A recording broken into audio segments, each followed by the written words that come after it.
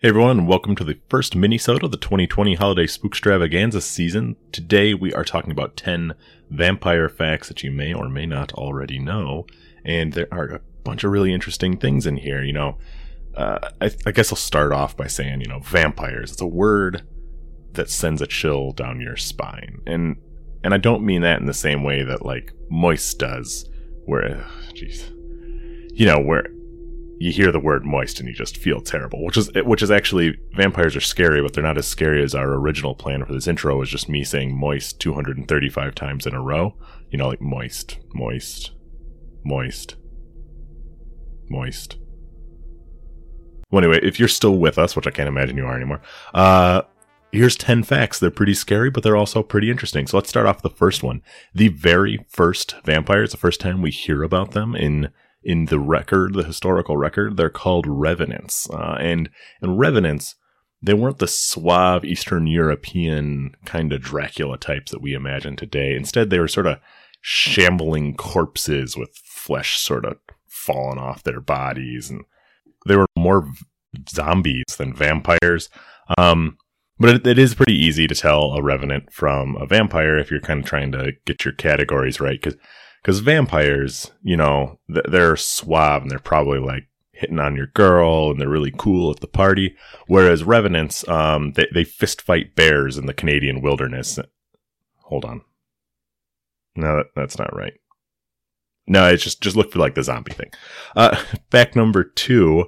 If you want to spot a vampire, there's a couple ways you can do this. But if you're not, if you're looking for sort of the best idea, well, in the Middle Ages, people thought that if you were born with a deformity, that was a sign that you were a vampire, which seems like kind of a raw deal, because not only are you being born in the Middle Ages and you're in the middle of the Black Plague, and, you don't have running water, you don't have toilets, there's probably an inquisition going on, but now you've also been born with a deformity, which is probably going to make life hard anyway, and here comes, these shitty middle-aged people who are like, oh yeah, you're probably a vampire too. So now you got a horde coming after you with a big bag of garlic trying to beat you to death. It just seems like, I don't know. It's a tough call. Good luck, kid, if that's where you're at. Fact number 3, one of the most famous ways to kill a vampire is to use a wooden stake. Turns out there's nothing special about it being a wooden stake. It's pretty well known that vampires can be killed with garlic or with crucifixes or I don't know, mirrors maybe.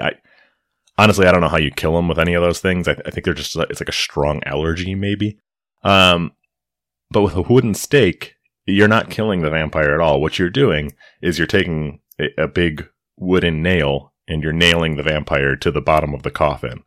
So he's still very much alive. He just can't get out of bed in the morning to go eat, which has got to make wooden staking a vampire the jerkiest way to kill a vampire. I mean, that just sucks. Fact number 5. So, if you decide that you want to become a vampire yourself, be aware that there are some pretty severe health consequences. And I'm not just talking about how you're not a vampire and you're not immortal, so you're still going to die of old age. That one, still totally valid. But the other side of it is when you drink human blood, there's a lot of iron in it, and humans aren't really built to process all that iron. So you're going to get some pretty nasty liver disease. And honestly, if you're going to drink something that's going to give you liver disease, don't do blood in a world where margaritas exist. I mean, that just seems irresponsible to me. That said, do drink responsibly. Don't give yourself liver disease. You can enjoy margaritas and not, turn yellow. Fact number 6. So not all vampires actually drink blood. There's this other group of vampires, and they consume what is called life essence. And it's kind of hard to find any great discussions or any great descriptions of what life essence actually is. But for me, I like to think of it as people-flavored essential oils. So, if you're having a really busy day and you just need to calm down, it's like, all right, go out and eat a Jeremy. But if you want to get energized and you got a big show that you're going out for, in that case, you're going to want to eat a Melinda flavored people essence. And I think that's kind of, I think you've got your blood-sucking vampires, which are kind of the traditionalists, and you've got your essence vampires, which are kind of like the hipster vampires. They're like the Whole Foods vampires. So I guess keep an eye out for that. Fact number 7. So Dracula has been in a lot of movies. And when I say a lot of movies, I mean the most movies. According to the Guinness Book of World Records, he has been in 272 different films, making him the most adapted character in cinematic history. Right behind him is Sherlock Holmes, another public domain kind of character, somebody that a lot of authors can use, and it's immediately familiar. If you're looking for sort of a like Avengers mashup of the century, it's not a movie, but you can check out Lauren D. Estelman's book from the 1970s called Sherlock Holmes versus Dracula.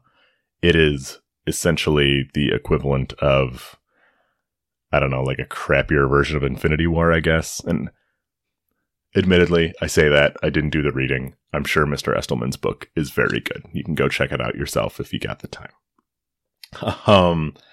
Let's check out fact number 8. So fact number 8, it's well known that vampires can't see their reflections in a mirror. And there's 2 reasons that I was able to find about why this might be the case. The first one is pretty interesting. It has to do with the way that mirrors used to be built, which is that it would be backed by a lining of silver. Now, silver, if you know anything about werewolves, is not good for supernatural creatures. So the thought is because a vampire is weak to silver, when it looks at a silver-backed mirror, it can't see its reflection. Now, it's really good, for me personally, that modern mirrors aren't backed by President's Day mattress sales, which is really my weakness. And when I say that, if you want to leave a review, let me know if you're looking for a mattress, because I've bought way too many. It's a problem. So reason number 2 is actually that vampires don't have a soul. And because they don't have a soul, for some reason, that means they don't have a reflection.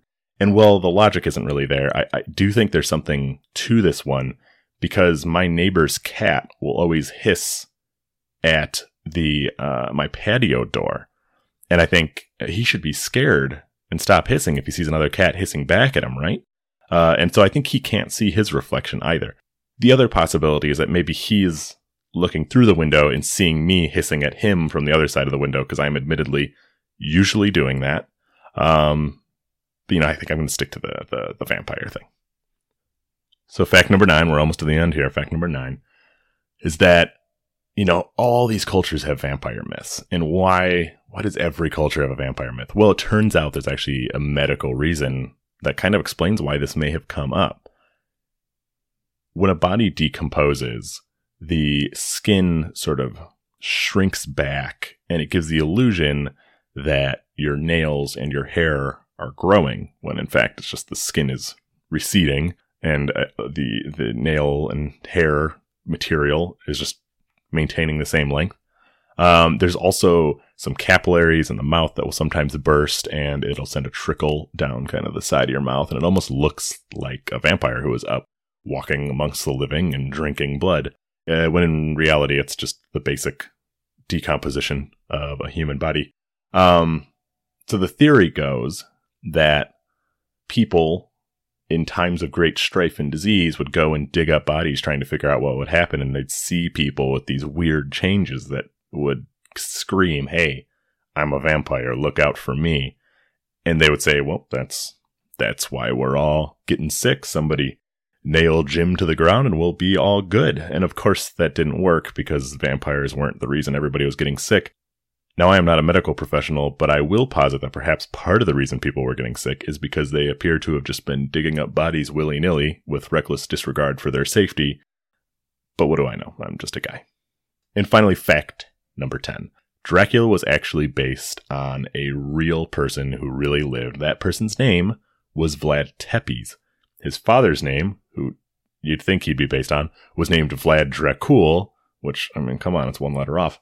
But no, it's Vlad Tepes, and it's because this guy, he was a bad dude. There's really no way around it. He was a king in Romania. He was actually the Prince of Wallachia.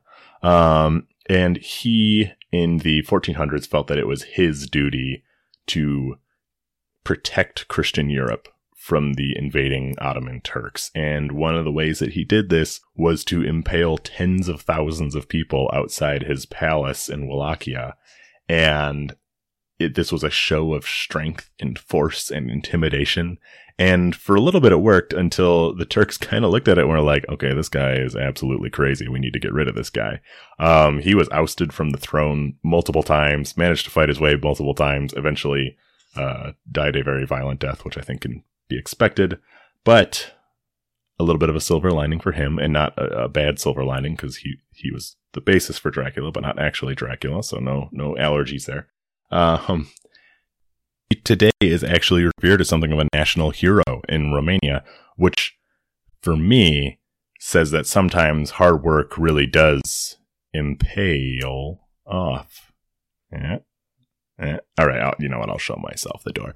We'll have a new episode for you guys next week. That's a full episode, the episode number 2 of the Holiday Spookstravaganza. So check that out. And if you liked this, let me know. I don't know if I'm going to keep doing a lot of these mini episodes like this, but we'll see how they go. And if people like them, I'm happy to keep knocking them out. So please leave a review, send a comment. I don't know, send a carrier pigeon to my house. Whatever you got to do to get in contact, please do it. And we will catch you next week. Happy Halloween, everybody.